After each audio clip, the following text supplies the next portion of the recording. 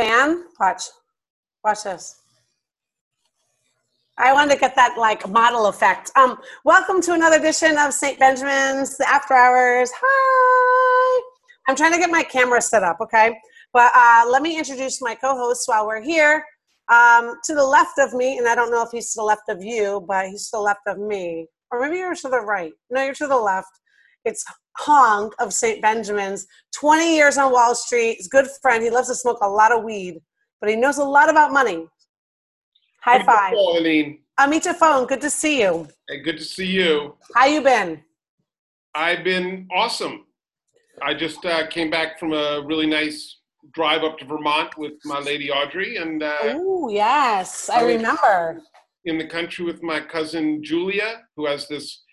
She's actually a great example of kind of how you can change your life. I mean, she and her husband lived in a cramped little studio apartment for 14 years, in the city, and now have, saved up and came into a little bit of money and now live on 5 acres in Vermont. Well, how did they come into this money? House. Yeah, but the 5 acres in Vermont is like the cost of a studio apartment in Manhattan. Really? Yeah, it's like $400,000 for 5 acres and a beautiful modern house. Mm-hmm. Really? I mean, that house, I would take that house in a second. Mm-hmm. Now, I want to be all the way up there, but. Well, can I ask you a question? Yeah. Was she born in the city? Does she likes this kind of country living? Because not everybody's about that life, They have clearly taken to, they've got their flower, they've got their vegetable garden going, and no, they clearly are settled in up there, and it's a nice little community. They're next to where is it? Near what? They're next to some college town up there. I can't think of the town, but whatever, and Burlington. No, they were going to be near Burlington, but that's like big city up there. So actually they're near an even smaller city. Burlington's got like 100,000 people in that city. Yeah. It's not really a city. Since we're on Vermont for a moment, and then Ethan, I'll pipe in, but I did note, and I sent this to Helene, that Bernie Sanders got through, the Democratic Party got rid of the superdelegate system. And, I have been kind of like in fact, Ethan and I were talking about this before we got on, that I'm so cynical about the whole voting system in this country. But I do think that was it appears to me like that was a real power move, and that has some real implications. And, hopefully the progressive component of the party will start to get a little bit of, cojones over there. Well, I don't really know much about politics. So to be honest with you, when you said to me that you thought this super delegation, blah, blah, blah, blah, blah, I was like trying to tell somebody about it. And they were like, well, what do you mean? And I said, I have no idea. Tell me about superhero status in the caucus. Right. And they had no idea what I was talking about. And I said, exactly. Because it's like everything nowadays, like they throw out a bunch of stuff. You don't know what the heck is going on in the media when they're talking about politics. Yeah. Well, I think that, because I read that article too, that a lot of people are pissed off about that only because I wrote down one of the person's name, but only because, what the superdelegates did do, at least in terms of when they came into being, I guess in the late 80s, early 90s, I guess, it helped for a lot of minority groups to balance out the vote in states like Iowa, and where you had the caucuses, because they also reformed that too, where you only had like a minuscule, even though there are large majorities of Black Democrat constituents, it helped them to balance out the disparity between the white vote and the Black vote and the white vote and the Puerto Rican vote and things like that. But did it really? Yeah, it did. But what happened in terms of 2016 is that Hillary Clinton, first of all, came in there, and I have to say something very controversial, in a very corrupt manner, and used the superdelegates against what was going on with Bernie Sanders. Right. I understand. I see what you're saying. So, unfortunately, what was supposed to be a help for people of color is yet now another gone. example of the Clintons screwing over minorities. Right. Well, I mean, I think that I kind of feel like one of the reasons why our president right now is President Trump is because I think a lot of people just really didn't like Hillary, or they don't like the Clinton family. And there are all that WikiLeaks situation and a bunch of emails talking about some crazy Illuminati shit, you know. I've seen them. I'm just telling you. So I get it. Like, you know, there were a lot of people that were skeptical of her that may have not, they just chose not to vote, period. You know, thus, like, ending up with who we have. Or, you know, people just really hated her. Right. Or they really liked him. Yeah. But she used that system to try to fix it. Right. So she basically had locked in all the super delegates through her party apparatus before the primaries even started. And that was known, and that there were emails to that effect. Right, exactly. That was just, you know, now truth is, my guess is this shit goes on every fucking election. Yes, you know, I'm sure. What we choose to focus on at any given point in time is really just a media bullshit game, right? But, yeah. But let me just say this, that Barack Obama beat her at her own game in 2008. Remember, he racked up all of those caucus states. Remember that? And the superdelegates couldn't cancel that out. See? I see. And I think you should blame Barack Obama for this only because young people, when the young people wanted Bernie Sanders. The young people wanted Bernie. He forced Hillary Clinton on them. See, when the young people wanted him, he was all fine and dandy with that. But when the decision went against him, he didn't do what he said he was going to do. Because remember, he said, I'm not like all the other politicians. You have to tell me who you believe in, and I'll support them. He didn't do that, see? And so now everybody gets screwed because you don't know necessarily what's going to come out of this. You know, with the caucuses, you have to be there in person. And that was a way against corruption to vote for the candidate. So basically, Barack created Trump. Did he? No, is that what you're saying? No, I don't think Barack needed Trump. No.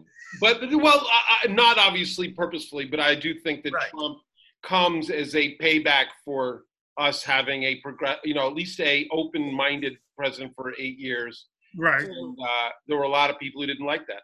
And they were going to do whatever it took to take that down.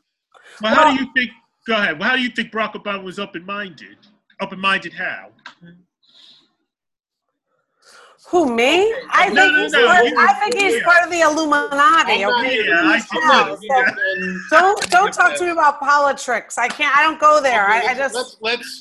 Let's leave it that we all are skeptical and cynical of everything that we see here. And there is I guess you could, maybe what I have to do is I have to do what I do for companies is really go in and look at the numbers. Because in my mind, companies feed us all kinds of bullshit, but what I can do is look at the numbers and begin to say, well, they can say whatever the fuck they want to say, but here's what they're really doing. Right. And, it'd be interesting to see, maybe you and I can talk about that, how we might even do that in certain instances like this. Where can we really get the numbers that lay bare what's really going on? Hong, also, I just want to say thank you and welcome to the show. Because remember, this all started because I was just introducing you. So thank you for being here. It's good to see you. Amita Pho, I want to introduce, and by the way, thank you for bringing up that topic about the superdelegates, because I had asked you, I'm like, well, what? Because I don't, I don't follow all that stuff. You know what I mean? Okay. Well, it's great to have Ethan here because Ethan actually knows what he's talking about. Yeah. Well, thank you. Oh, no. Shots fired! Shots fired! No. Wait. Shots fired! To be clear, that was a shot at me, not at you. No! That was a shot at me. I have no fucking idea what I spout all kinds of shit. Yeah.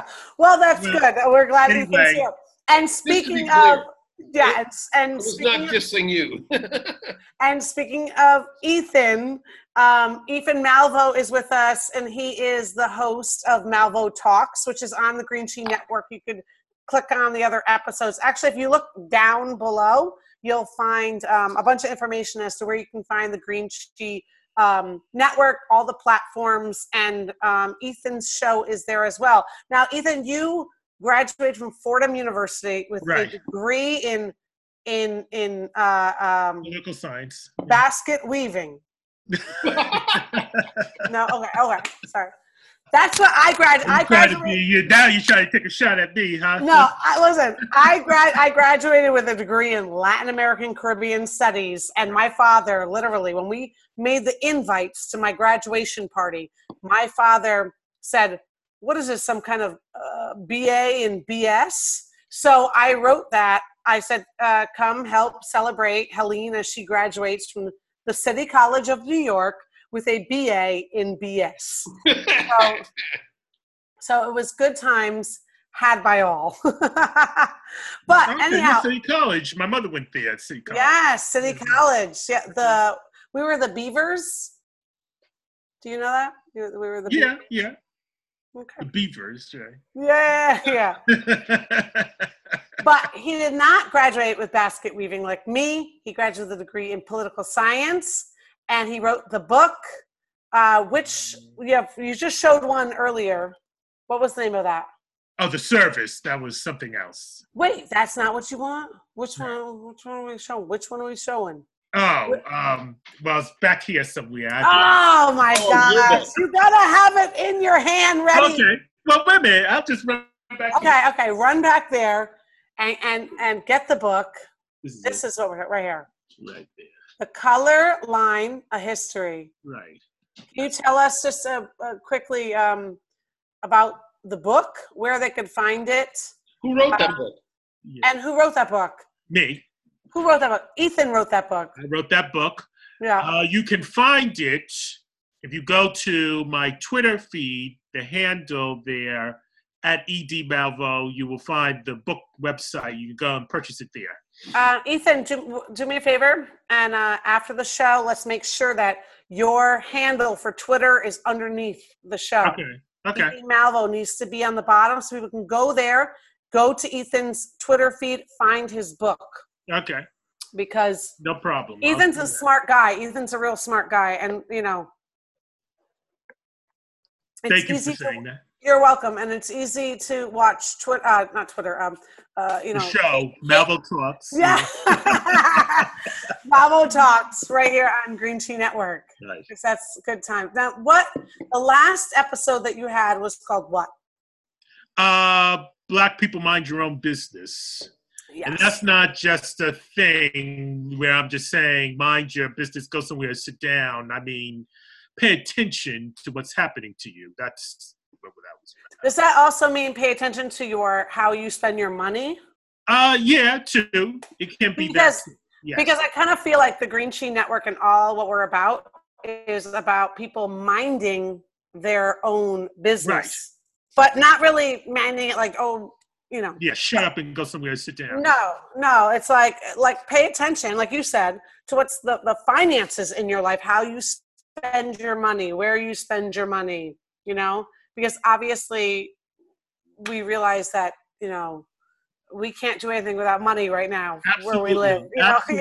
Absolutely. It's the return of Reaganomics. Yes. Yes. So it's funny that we mentioned all this stuff. Hold on one second. Oops, cancel that. I'm trying to pull up the notes from today's show because there were a couple topics I wanted to talk about. So anyway, thank you and welcome to the show, Ethan. Thank you, Hong of St. Benjamin's, for being here. What's up with the hat on backwards?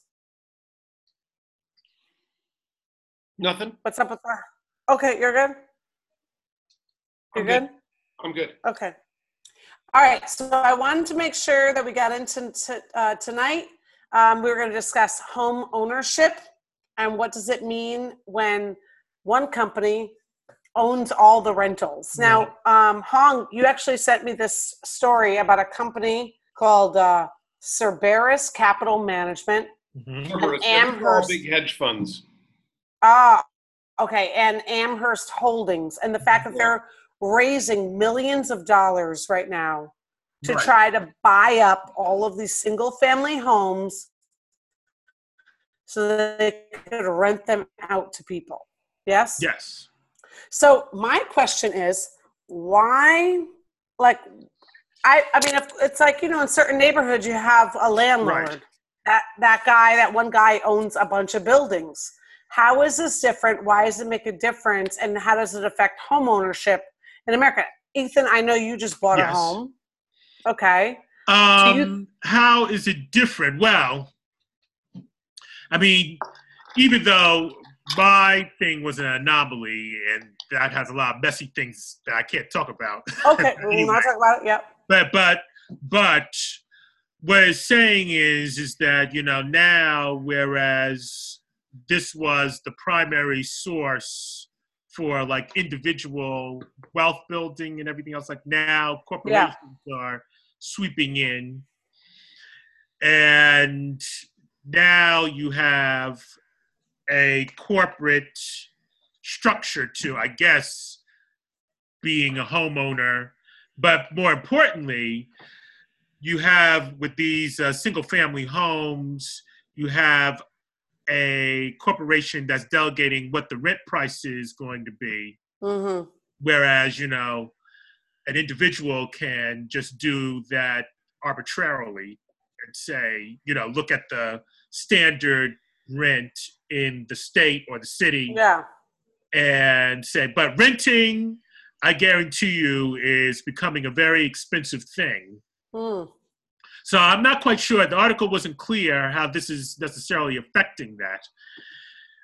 What do you say? I think when you have these large entities going in and buying, this is different than your local, multi-building owner in a neighborhood. Right. These guys are buying tens of thousands of properties. So they are basically going in and price controlling neighborhoods. Okay. My guess is what they're doing is they're going in and saying, we can buy enough of this neighborhood that we can set and manage the housing pricing in this neighborhood. And, basically push people out from a affordability perspective. And obviously, this is, not a means of supporting individual home ownership. It reminds me of what's the Christmas movie we watch every year? It's a Wonderful Life. It's a Wonderful Life. Remember that part? He has the bank, and he's like the bank that's supporting the individual homeowner, and then the other banker's the guy who's building these mass bullshit, And we know what these are. I mean, if you drive through the suburbs, you see all these, fucking Avalon bullshit. I've lived in that bullshit, man. Yeah, right. I mean, it's crap. It's Trump-esque building, right? Because they build low quality shit, and but I mean, right now, I guess they're saying that they can buy up inventory. I'm guessing they must be buying it from the banks and shit too, because they must be getting great pricing on it. Yeah, they said about they were getting for these pennies on the dollar kind of foreclosure deals and stuff like that. Yeah. But what do you think it means for like an average? Like I rent, I don't own. Well, I should say, the house that I live in on a day-to-day basis, I do not own. Right? Okay. Do your parents own their house? Yes. Okay, so you have a house in the family. 2 houses in the family. Got it. Right. So I am named on one of the houses and not on the other house. Okay. So that's still good. Yeah. No, technically I'm a property owner. Right. And to me, it's something that, like, it's a beautiful thing to receive such a blessing from my parents in that sense, right? But I have to be honest with you, it's not something that I get to enjoy all that much. Do you know what I mean? It's nice, but it's not, it's kind of like I'm over here. I'm like living in the concrete jungle and everything. I don't get to like go out there and everything like that. But as a renter, how is this good or a bad thing? Is that the rent prices are going up? Because I kind of feel like I live in Brooklyn. Brooklyn's probably like one of the most expensive places to live right now. Right. People are crying about it. Yeah. Well, go ahead, Emil. Go ahead. Go ahead. I was just going to say, in terms of renting, you see, the thing is that you're not investing in that. Mm-hmm. Like your rent money just goes into the pocket Yes. of your landlord. He does whatever the fuck he wants to do with it. Mm-hmm. That's the thing, or she. And the other thing is, where I live, I don't know when you go up the Hudson River, I forgot what it's called, but now. What's that? Like Newburgh or? No. When you go down the West Side Highway, that's what I'm thinking about. Oh, yeah. Next to the George Washington Bridge. Oh, yeah. You see those two new high rises? Oh, no, I didn't see that. Oh, but... well, you should, because, I went there to look into renting. From that place? Yeah. And that, with 2 bedrooms, I don't know how many bedrooms, it's $5,000 a month. I think that might be more than my building. Yeah, $5,000 a month. Now, unless you are that's crazy. That's crazy. Making mega, money. Yeah. Who the fuck is living for $5,000? I mean, unless you're making $25,000 a month. I know. Or $20,000 a month. Right. Unless you are a millionaire, that doesn't even make sense to me. But they are selling. Yeah. They are selling. So I think that a lot of this is meant for international investment. You can tell. I was going to say that. Yeah. The rental buildings? The what? Renting. No.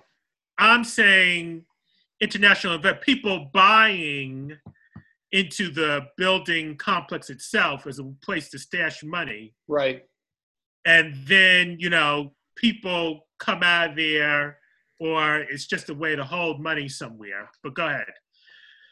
Wow, I wasn't even thinking of it as being like a laundering situation. Is what you're saying is they're laundering money. Right. Internationally.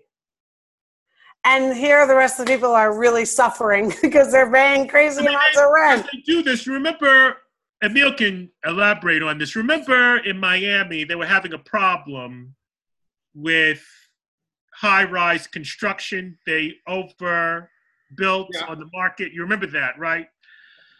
And somehow or another, after the economy picked up a little bit, I saw a documentary on this, by the way. Yeah.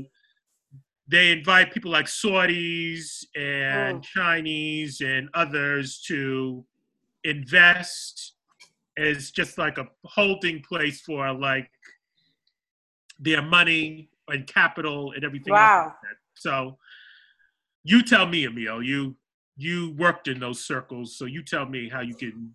Emil, we know you have a lot of Saudi friends. It's true.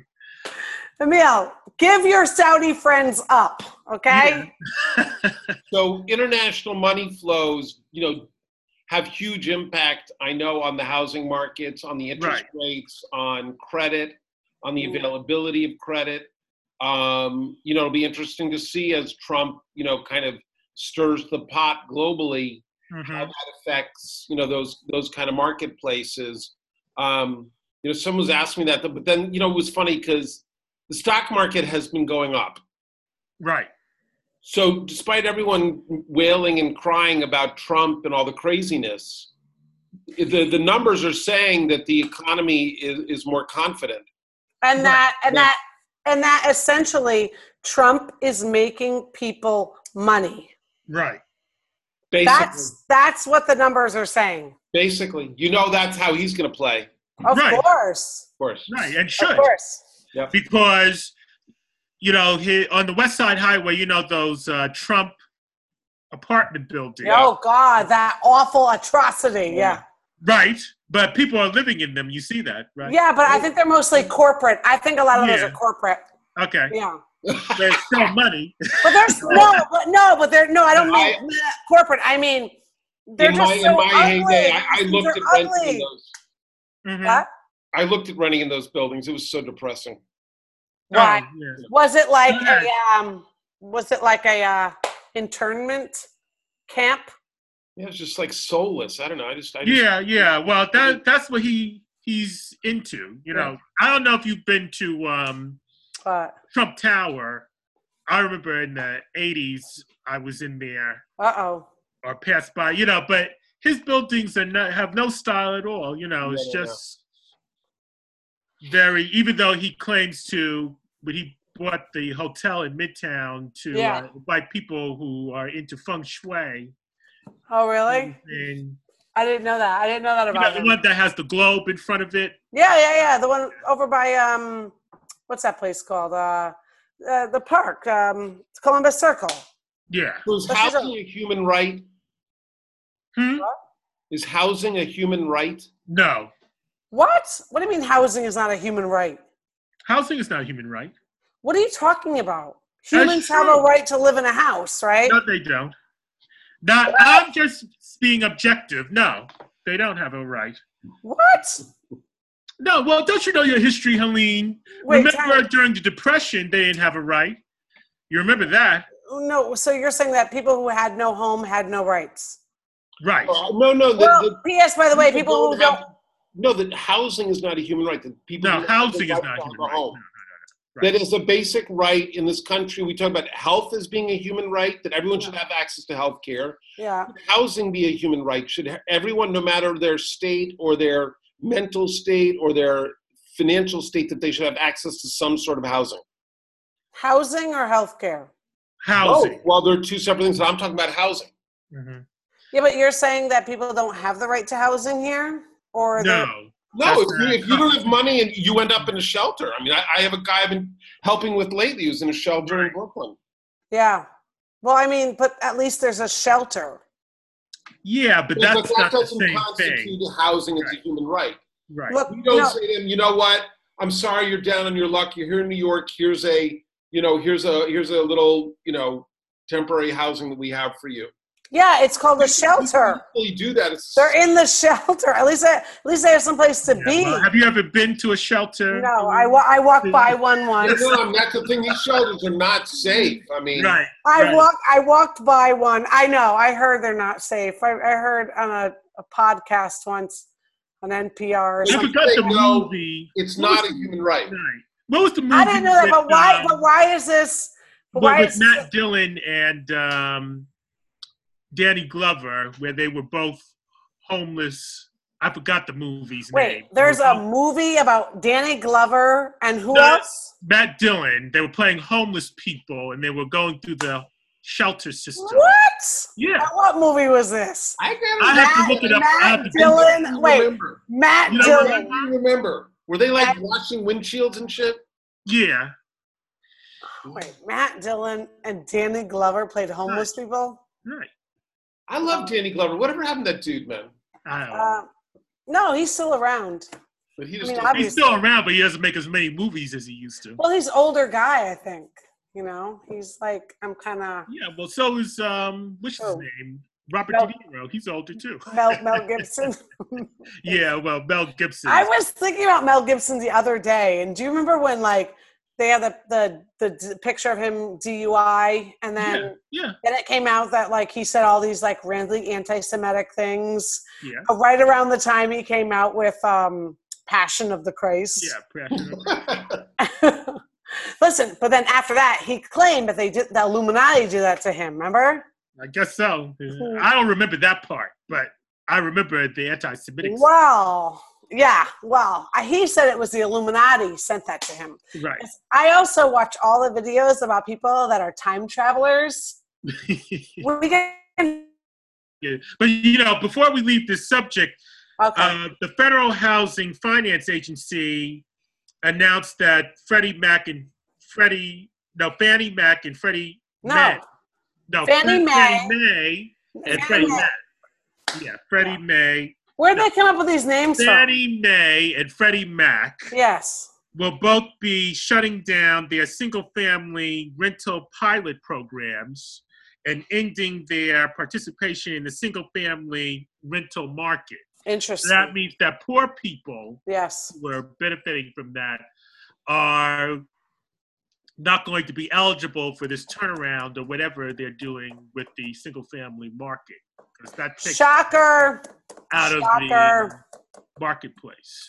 Shocker. I just wanted to put that because I didn't know that. They don't even announce that on the news.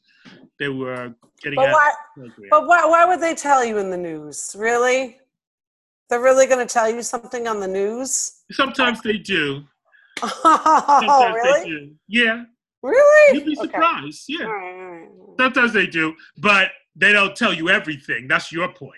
Yeah, exactly. They don't tell you everything. They give you like the little headline. It's kind of like, it reminds me of like the police blotter, like in the... But Emil, tell me why they haven't. I thought they were going to completely liquidate Freddie Mac and Fannie Mae after the crash because they didn't like the public-private partnership continuing on.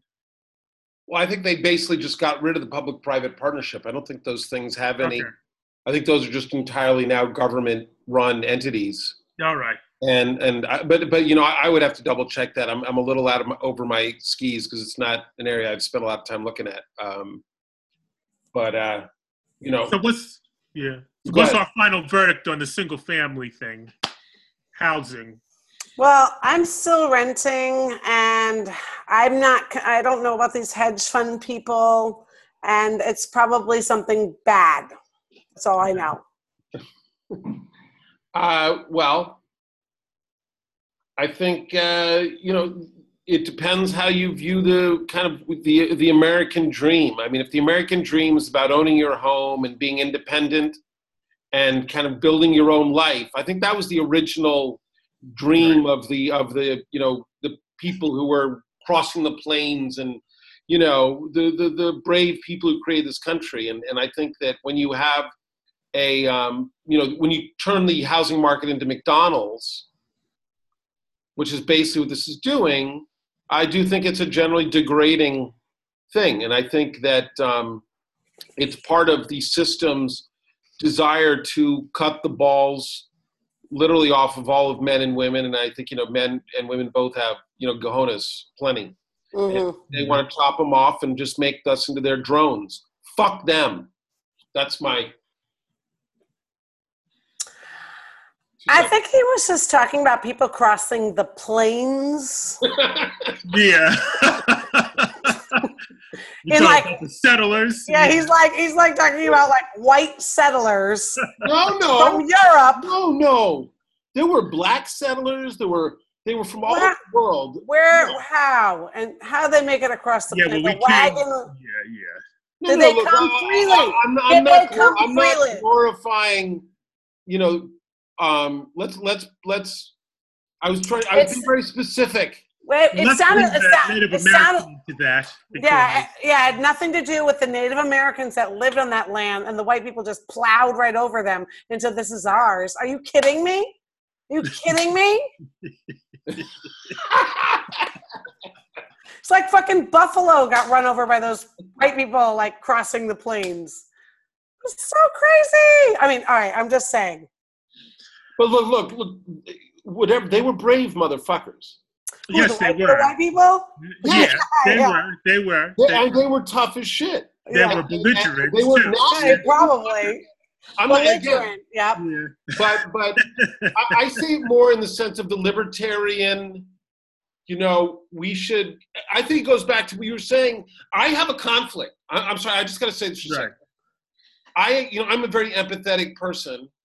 Mm-hmm. And yet I also think people need to stand for themselves. Right, you have an ego. But then when people but if people cannot stand for themselves, then I don't think it's right to abandon them. Okay. So, you know, at whatever point they are in their inability to take care of themselves, there should be the support there to help them get back on their feet. which is more of a human thing, than a government thing. It's like. But is it an American thing? That's the thing. Oh gosh. Is it an American thing? America. Is it an American thing? I think that's a conversation that the country's having right now, because I think Bernie resonated with that message, that it is an American thing, that we want to be able to take care of the people, of this country at some, with some kind of basic dignity. And that had resonance. It's just corporate entities didn't like it because it has implications. Yeah, like taking all of their money. Particularly healthcare, by the way. I mean, if we because he wanted to make it like subsidized. If we went to a single payer system, we would cut healthcare profits by 70%. Mm-hmm. But if you went to a single payer system, would you be willing to abandon, let's say, the other financial priorities? See, because we got to explore something in terms of Europe and why they were able to have those programs. You remember Great Britain, when it went to its single-payer system after the 40s, after World War II, remember that a lot of that money came from what they sold off in terms of the colonies and then gave back to what was just supposed to be for white English people. And now that you have people flooding in, it's, the brown people. Breaking down the actuary tables into, fiscally speaking. And that's why. But we already have a single payer system in this country for the elderly. And that's the most high cost people in the system. So. Well, which thing are you talking about? Which program are you talking about? Medicaid. Medicare. Oh, Medicare is for Medicaid is for the elderly. Medicaid is for the poor. Everybody else. Right. So, now that came in with Johnson. Remember that. Who? Right. Johnson. But the point is that Medicare functions very well as a single payer system. Right. Elderly. There's absolutely but then they opened it up. No, that was Medicaid. You're right. Go ahead. No one's opened up Medicare. And the very simple thing is, if we opened up Medicare and the corporations would be able to get out of insurance, they could do it as a tax, it would end up costing half as much. Because you're saying just open up the Medicare system. The commercial healthcare system is a total scam. Mm-hmm. It's a total scam, and it's about 10 times the cost in many cases of what it should be. And the problem is the government doesn't pay that shit. So Medicare is reasonably efficiently priced, but the rest of the system is bonkers. Right. And it's bonkers because is it bonkers because or is it bonkers because the corporations want more for their pharmaceuticals? What is it? Well, it's a whole, right. palm feeding hand shell game bullshit. And no one, unless you're me who spent 20 years doing forensic accounting on this shit, no one knows where those fucking dollars go around. I just spent the time figuring it out because I was trying to invest in these companies, and I couldn't invest if I didn't understand where the money was coming from. So I actually had to do the work. And in the end, it just became increasingly disturbing, and ultimately, something where I felt like I was looking at something that was entirely evil that was underpinning my entire society. And I believe that the political corruption, a lot of the corruption that we live inside of can be, brought back to healthcare being a sick system. Okay. Meaning if our commercial structure were incented for people to be healthy, then we would want them to eat well. We'd want them to live in good housing. We'd want them to have good education because that would make them healthier. But when we have a healthcare system that's incented for people to be sick and for them to feed you drugs and treatments and shit, it feeds into the entire structure of the system. Now we don't want you to eat well. Now we don't want you to be educated. Fuck living in good housing. Fuck good just But get. did they ever want you to eat well? I don't think that they still don't want you to eat well. No, but that's what I'm saying. That's my point. My point is when the healthcare system is designed to make money off you being sick, then they will never do anything, and that ethos spills into the society. Whereas, if the system was, I can make it simple. Humana, I'll pay you, $3,000 for this guy. You make profits if you keep him healthy. If you spend too much and he gets sick, you're going to have to cover it. So, that kind of stuff. I mean, you can flip the equation so that the healthcare specialists are all on the same page with you. So you're basically you're saying that a health insurance company right now wants somebody that's constantly sick. That benefits them somehow because then the drug companies make money off of prescribing drugs, etc. Well, when you're sick, they only treat you when you're sick. Right, it's true. So that's it. I mean, and if they treat you and you're sick and then you're chronically sick, you're a gold mine. And so if they give you chronic treatment that has a side effect, now you've got your chronic treatment, plus you've got a new thing coming. Now you're a double gold mine. It's a fucking video game. You're just a fucking piece in their video game.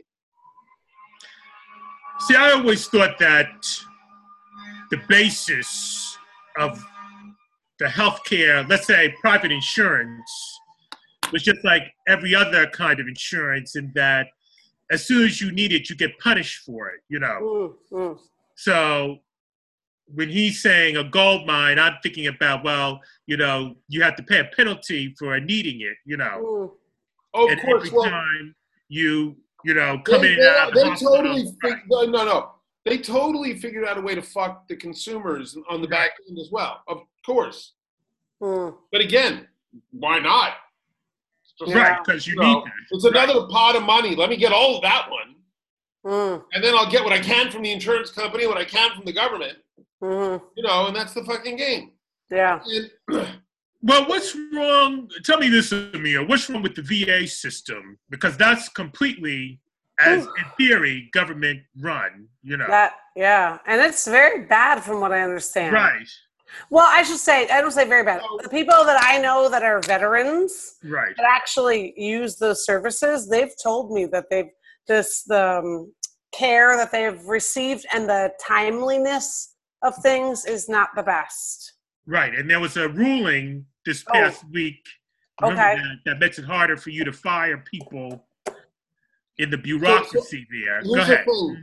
I don't think there's any incentive structure in the VA system whatsoever. It's just a bureaucracy. Okay. So it's stasis. So it's probably the worst possible system because it's just rotting from the inside.